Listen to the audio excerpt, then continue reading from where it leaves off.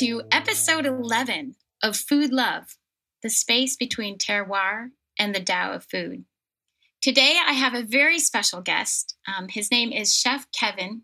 He is a fabulous chef instructor, professional executive chef with the designations from his hard-earned, accredited executive chef status, which I had the joy of watching the evolution of artistry and the leveling up of such great culinary skill in someone who you didn't think had too much further to go. He was both the head chef, really, for the Lakeshore Culinary Institute at a time when I began as an adjunct instructor and had the joy of teaching both the product identification class as well as some garde manger classes and advanced garde manger classes. So I consider him both mentor, friend, and culinary family member. It is a joy to be speaking with you today, Chef Kevin, and also a guide, a gate opener in many ways, because at a certain point, we talked about the progression of my time in education from being an adjunct professor to becoming associate dean of the program, and what a gift it was to be able to have those career transition questions answered and your full support. So thank you, Chef Kevin, for all that you have already given me before we even start this conversation. It's a pleasure to see you today. Sure. Right. And so it's great to see you again, Rufina. And I would like to just make this a recurring get together every so often, if we could. Sure. I am teaching again for Escoffier Culinary out of Denver, or actually out of Boulder, Colorado. And so I know that this is part of your podcast, and I also want to share this with my students. That's right. Today the tables are turned. You're interviewing. That's right. Yeah. So I'm going to interview you on your podcast, right? Right. And so I just want. Right. I just want to take a brief minute and let all my students know that this is indeed Rufina Garay. And she's a wonderful chef who has. Now you did your training in Arizona, right? No, actually, I did it. I did it. Oh no, you didn't. Vermont, and I was lucky. That's right. Lucky New enough England, to avoid the winter there. At the New England Culinary Institute. Mm-hmm. That's right. See there how quickly I get things confused. Oh, that's so okay. Yeah, and a wonderful school that is. That's a really major school in our country. And also you trained in Italy. Yes. You spent some time over there honing your craft and your artistry. I know that you're an author of poetry. I just recently read one of your poems that was just knocked me out. And you were part of a beautiful children's book that I remember being published a few years back. And so many good things like that. And on top of it all, on top of being this great culinary instructor and a wonderful chef, at one point in your life, you were an attorney. Yes. Right? Yes, that's true. Yeah. So what an accomplished person. And I know now you're involved in so many things that I'm interested in. I know that in your heart, you're something of a food activist. Mm-hmm. And I know that you look at food and culture and the whole world of gastronomy in a spiritual way, which I really appreciate. And that's one reason I really wanted to talk with you. I know that your website that you have now, Recipes with Rufina. Yes. .com, focuses on such topics as the space between terroir and the Tao of food. Yes. And now, if that's not a spiritual level of culinary, I don't know what is, right? And we're going to bring the Tao into this. Mm-hmm.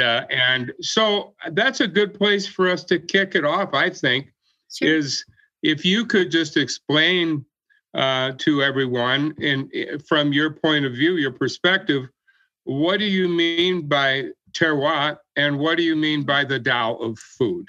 Yeah, so we usually talk about terroir in terms of, the study of wine in culinary Right, school, and we really focus on these years and these shortcut ways of letting people know how great the combination of factors were to produce the quality of wine that results, because the terroir refers to everything about the climate, the soil, the weather, the wind, all the things that create the resistance in the plants that bear the fruit to become its full potential as a food product or a beverage product. And I began to think about terroir and wanted to really expand people's understanding that the terroir actually affects everything that grows and is produced and is harvested. mm-hmm. Whether it's a plant or whether it's the animals, right? The livestock that comes from the land, or if it's the milk produced by the livestock. And part of my beginning understanding of that was this relationship I developed with the Saxon Farms family while I was at Lakeshore Right. Culinary Institute. And I can't remember which year it was, but my goodness, the flavor of the Saxony cheese that year was outstanding. I felt like I hadn't tasted cheese like that since my travels in Europe and France, and that I Right. could That was taste the that. year they won a bunch of awards Yes, too, they right? won a bunch of Yeah. awards, and it was Mm-hmm. really clear that the existence of that farm along Lake Michigan's, kind of close to the shore, Right. really made a difference in the quality of the soil, the presence of the minerals, the moisture content, the way that the different kinds of alfalfa or whatnot that the livestock were eating matured and held nutrients, affected the flavor of the milk. And it was the light bulb Right. going off where I was like, everybody needs to understand terroir as it relates to food, not just to wine. And so, how can we talk about that? Right. How can we talk about the ways in which place affects flavor? And so, even one of the reasons that I live here in Port Townsend, Washington, is because Chris, who is my partner, who I met in culinary school, and I came here on a vacation, and we ate the food products from the farmers market, and we fell in love with the flavor of place, and we knew that it couldn't Okay. really be replicated elsewhere. And Right. so we wanted to play with those ingredients for our lifetime. And so Right. that's sort of my personal relationship with an understanding of terroir. And then when it comes to the Tao of food, my meaning in that originates in my deep studies with my teacher. We call him Shifu Chen, and he is a Taoist priest as well as a Kung Fu master, because those two things go hand in hand at the deepest practice of Taoism and Tai Chi and Kung Fu. It becomes Right. transformative internally. And through deeper practices of meditation and the meditative movements in Qigong practice and Tai Chi, one becomes more in tune with one's connectedness to everything, absolutely everything. So that when we look at food, we understand that the food becomes part of us, and that if we follow nature. I just actually wrote this article for the International Association of Culinary Professionals called Tao and a Dandelion for Longevity. And in it, I talk about one of the principles of Taoist cooking and eating, which is to follow Tao, follow nature, and eat with the seasons, right? Eating with the seasons is at the heart of the local foods movement, right? That we kind of begin to Right. follow nature. We begin to support our agrarian farmers. We begin to eat what's natural to this place. And it just seemed so aligned with how I wanted to live. And the traditions in traditional Chinese medicine also kind of originate from some of those same principles. And the Exactly. idea that food was healing medicine was at the heart of some of it. and that you are empowered through the eating of food to have deeper awareness of oneself, of one's own physical body, and one's own spiritual nature and connectedness, both to community and also to environment and the health of the planet, if you want to go that far. Sure. Rufina, I seem to recall in many, many deep conversations that we've shared in the past that you actually spent some time living at a Taoist monastery, didn't you? It wasn't a monastery, but I did spend time cooking for my teacher for multiple That's what it was. I knew you had done something like that. Yeah. And that's where I really began to understand many of the ingredients used in, traditional Chinese medicine, where the soups include some herbs and spices really, that are intended to fight off viruses and have those properties, so that you'll see, like, now you can buy tinctures in the health and wellness sections of certain stores that include the same ingredients in an easy to take format, whereas Chinese cookery from ancient times has included this as part of the daily routine of eating, cooking and eating. So in some of these Asian markets, you'll see packets of some of these spices, and they're even designed to say, if you have a cold, this is the packet of spices you ought to use, and begin to drink this soup. So it's very obvious and transparent how food becomes a means to heal. Oh, sure. The world's full of combinations of spices and herbs for healing, isn't it? Yes. I mean, if you have arthritis, turmeric is a great choice, just as an example. Yes. Backing up just a bit, when you were talking about the time that we spent working with Saxon Farms, we did many events with them. And one thing I really admired about them was their connection to terroir, to the land, and to the safety of the land. Right. And part of their purpose for holding these events that we used to cater was to train young farmers how to respect the land and the water supply, and to do their agriculture in a way that was sustainable and that would be healthy for all of us, right? Yes, that was one of the most beautiful parts of our Culinary Institute, that we had made as a group of faculty a commitment to promoting sustainable foods and agriculture. Right. And that piece around land stewardship was really important, and really knowing the livestock, right?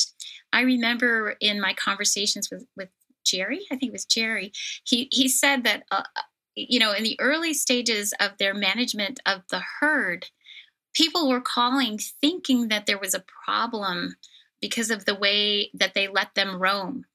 And one of the key things that he said to me that opened my mind up to what real stewardship is of the land and of the animals is that he said, our cattle were able to move to the places they naturally like to go to during windstorms. They like to go to kind of more forested areas to have that shelter. Right. And then they like to be out and about other times, when it's not so windy and that. And what he said was people were calling saying that they were being inhumane to their herd because they allowed them that freedom and they weren't being contained in the barns. And he said to me, the barns are for the farmers, so that they don't get cold while they're taking care of them. Yeah. And I thought, that's a great perspective, just to understand that one piece about how to take care of them. And they really practiced rotation of their crops that were feeding the livestock in order to really maintain the stewardship of the land. And they did have a way of managing the land to let areas lie fallow too. I think they called them pods, didn't they? They rotated their grazing pods or whatever. Yeah, and everyone, speaking to my students just for a second, as you move through different levels of culinary expertise and management, you'll hear this term stewardship an awful lot. And I used to think when I was younger, oh yeah, stewardship just meant to protect your money, to be a good control of costs. But indeed, it's much more than that. It's being a good steward of your resources. Yeah. And you start to look into that and say, well, what are resources? Well, human resources are probably the most valuable ones you have, but it starts at the very places where we get our food. And this Saxon Farms that Rufina and I are talking about, that's what they were really good at. They were cheesemakers, dairy farmers, and they made some of the best maple syrup that you'll ever taste in the world too. It was a great group of folks, and they really truly believed in that notion of sustainable land and the terroir that you're speaking of, Chef, right? Yes. Yeah. Yes, they did. That's important stuff. Well, tell me a little bit about, while we have a few minutes, I know my students and I know your listeners would love to hear about this space between terroir and the Tao, and maybe tie in a little history and a little bit about where Saucy Girl and that kind of thing came from, and what you're doing with this concept today. Because I know you've been really involved and really busy, right? Yeah, I have been. Well, there's part of me that just wants to make the part about feeding oneself, nourishing oneself easier for people and accessible to people. So how do you have fun with it more? Because I know people who are hesitant to cook for themselves, having come from that corporate biotech experience. There's so many people who are working so hard who can't take the time to cook for themselves. And yet there's a real blessing, I'd say, in feeding yourself real food, and not just feeding yourself the food because it's fresh and wholesome, but also in the making of the food to kind of really connect with that empowerment of knowing how to take care of your own body. So the space between the concept relates to the full cycle of food systems. And, even the end consumer being you individually, and how you can shape that relationship. So shaping the relationship means, getting comfortable with what you want to learn to cook. I came from a household where my mother was a 5-ingredient cook because she was a very busy working mother. And I didn't spend a lot of time in the kitchen. I really didn't start cooking until I bought a copy of the Union Square Cookbook when I was in law school. And I thought to myself, I better learn to feed myself. And so I began to cook some of the recipes out of that book for both my boyfriend at the time and also a couple friends who were living in New York. And I would just invite them over and be experimental with it.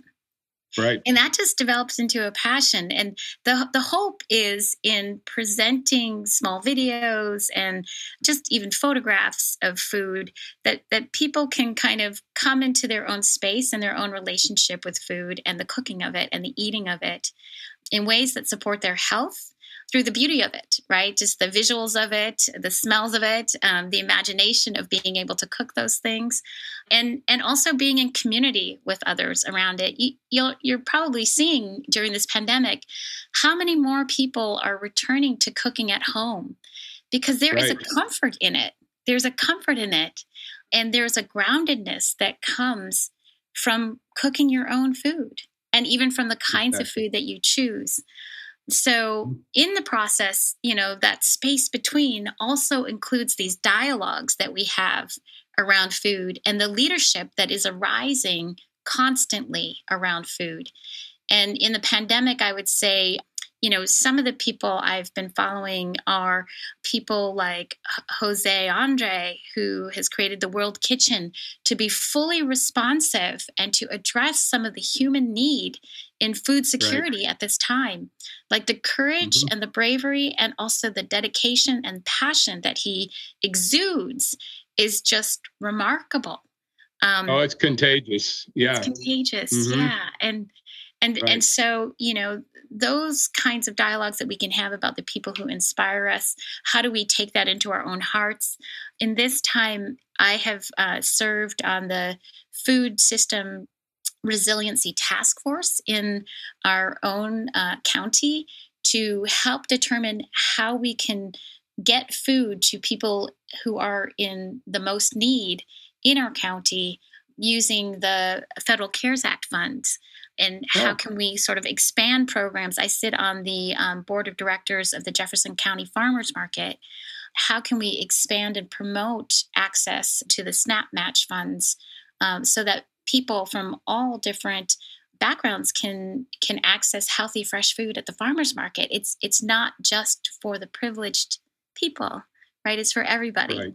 So that level of equity becomes part of the practice of wanting to share great food and local food, right? I'd say the other piece is, really looking and valuing the agrarian economy, right? And not just economy, I mean the people who run it. Because I think for such a long time, and even with the way policies have worked, we've diminished the ability to choose what gets planted, right? And in this community, we have smaller farms that are growing, products that they're passionate about.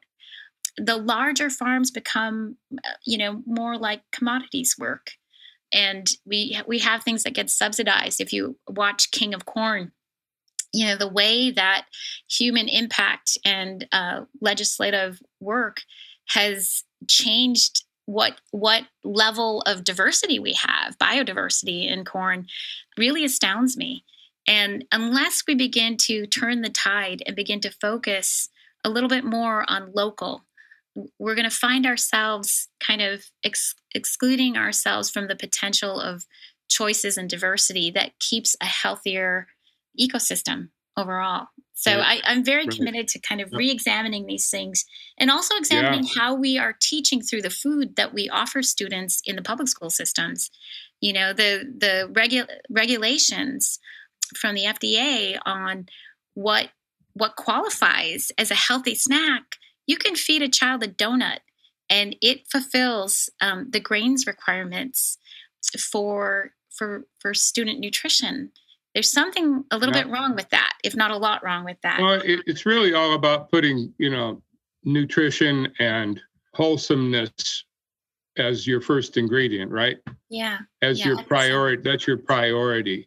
I've heard many people, I know you spent some time in Italy, and I have a good friend who spent a long time in south of France as a chef. And he told me that the biggest difference between there and here was that the food was grown with nutrition and quality in mind. Profit was not a dirty word, but it was in second or third place. It wasn't the top priority. And I think if we don't move in that direction, as you're suggesting, it's there's a price to pay for that. Yes. And we've already seen some of that. Yeah. What would you say, Chef, to the students who are these students are in their first year of culinary school? They're doing a bang up job. We have a class where we're doing patisserie work and all kinds of stuff. We're sort of in a garde manger phase right now, doing terrines and pâtés. Oh, I love that. And having a lot of fun. But what would be a couple tidbits of advice that you might offer that they could carry through their week and think about along these lines? Well, in terms of garde manger, on there's a principle in there of the translation, right? To keep, to eat, and the preservation of foods through fats, salts, sugars.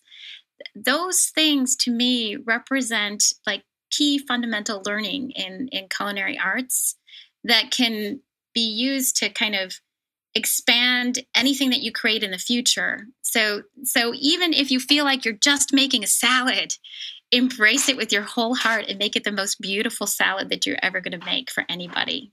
And recognize that what you put on the plate is really a manifestation of your own self, how you value what's inside you in terms of your own artistry and your own love, right? Most people will say that if I feed you, I'm telling you I love you. And in our house, because there are two of us who who have gone to culinary school, and Chris really was a chef for such a long time before I even met him. We think it's the missing language of love that doesn't get identified in the 5 languages of love. Indeed. Yeah. And I would say that for myself, that it's a great place to start. It's one of the reasons, in this pandemic, I decided to take on this project, because we've had so many challenges in talking about relationships with each other in this time of great, racial conflict.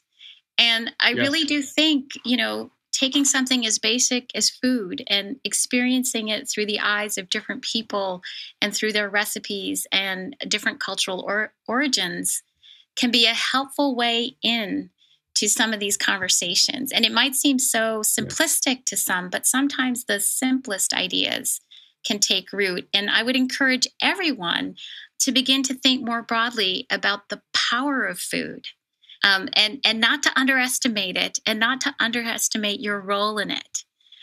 Ideally, I would say each person now in this new era has to recognize the political nature of the choices that we make in food. Like, whom are we going to support through our purchasing? How are we going to take care of our own culinary families? The pandemic has shown us that healthcare is inadequate for a significant portion of the population that is considered essential. They're just coming to light as essential. They've been essential all along, but now we're giving words to it. Right. And so you may enter culinary school thinking you're going to be one thing, and your path may diverge, but the learning you take will open up so many things that will heal your heart, become your own form of meditation. It's just such an expansive opportunity that I just hope everyone takes it to its full potential. Wow. I've never heard it said better. Very nice. Well, we've just about ran out of time, but what I want to bring up to everyone, at the beginning, I said I'd like to make this a series of conversations. And so this is part 1. And thank you so much for making this happen, for taking time out today, Chef. I hope that all the students that are listening are enjoying this. I'm sure that they are. And you and I will chat a little bit and come up with some topics. Part 2 soon to follow, right? Fantastic. That would be great. I love spending time with you. I think you're such an same here. Master. This has just been wonderful for me. Great to reconnect with you again. And I will be in touch with you very soon to schedule the next interview, chat, whatever we want to call this. Chautauqua maybe is a two-person Chautauqua, right? Okay. Well, let's plan on that. And I want to thank you for giving me this opportunity to talk about things. I've had a couple of friends in the community say, what if we kind of turned it around and interviewed you? And I felt most comfortable starting here. You've known me the longest in terms of this culinary journey. And wow, I kept biting my tongue because you were bringing up so many things and I had so much I wanted to talk about. So I know there's going to be no shortage of topics. Yes. That's for sure. We'll just let our passion for food and culture and spirituality and all this just take us wherever it wants to take us. This will be a lot of fun. So everybody, thanks for joining us. And I can't wait to do the next one, right? Yeah. And this has been a great example of conversations around food love, the space between terroir and the Tao of food. Thank you, Chef Kevin. Okay. Thanks, Rufina.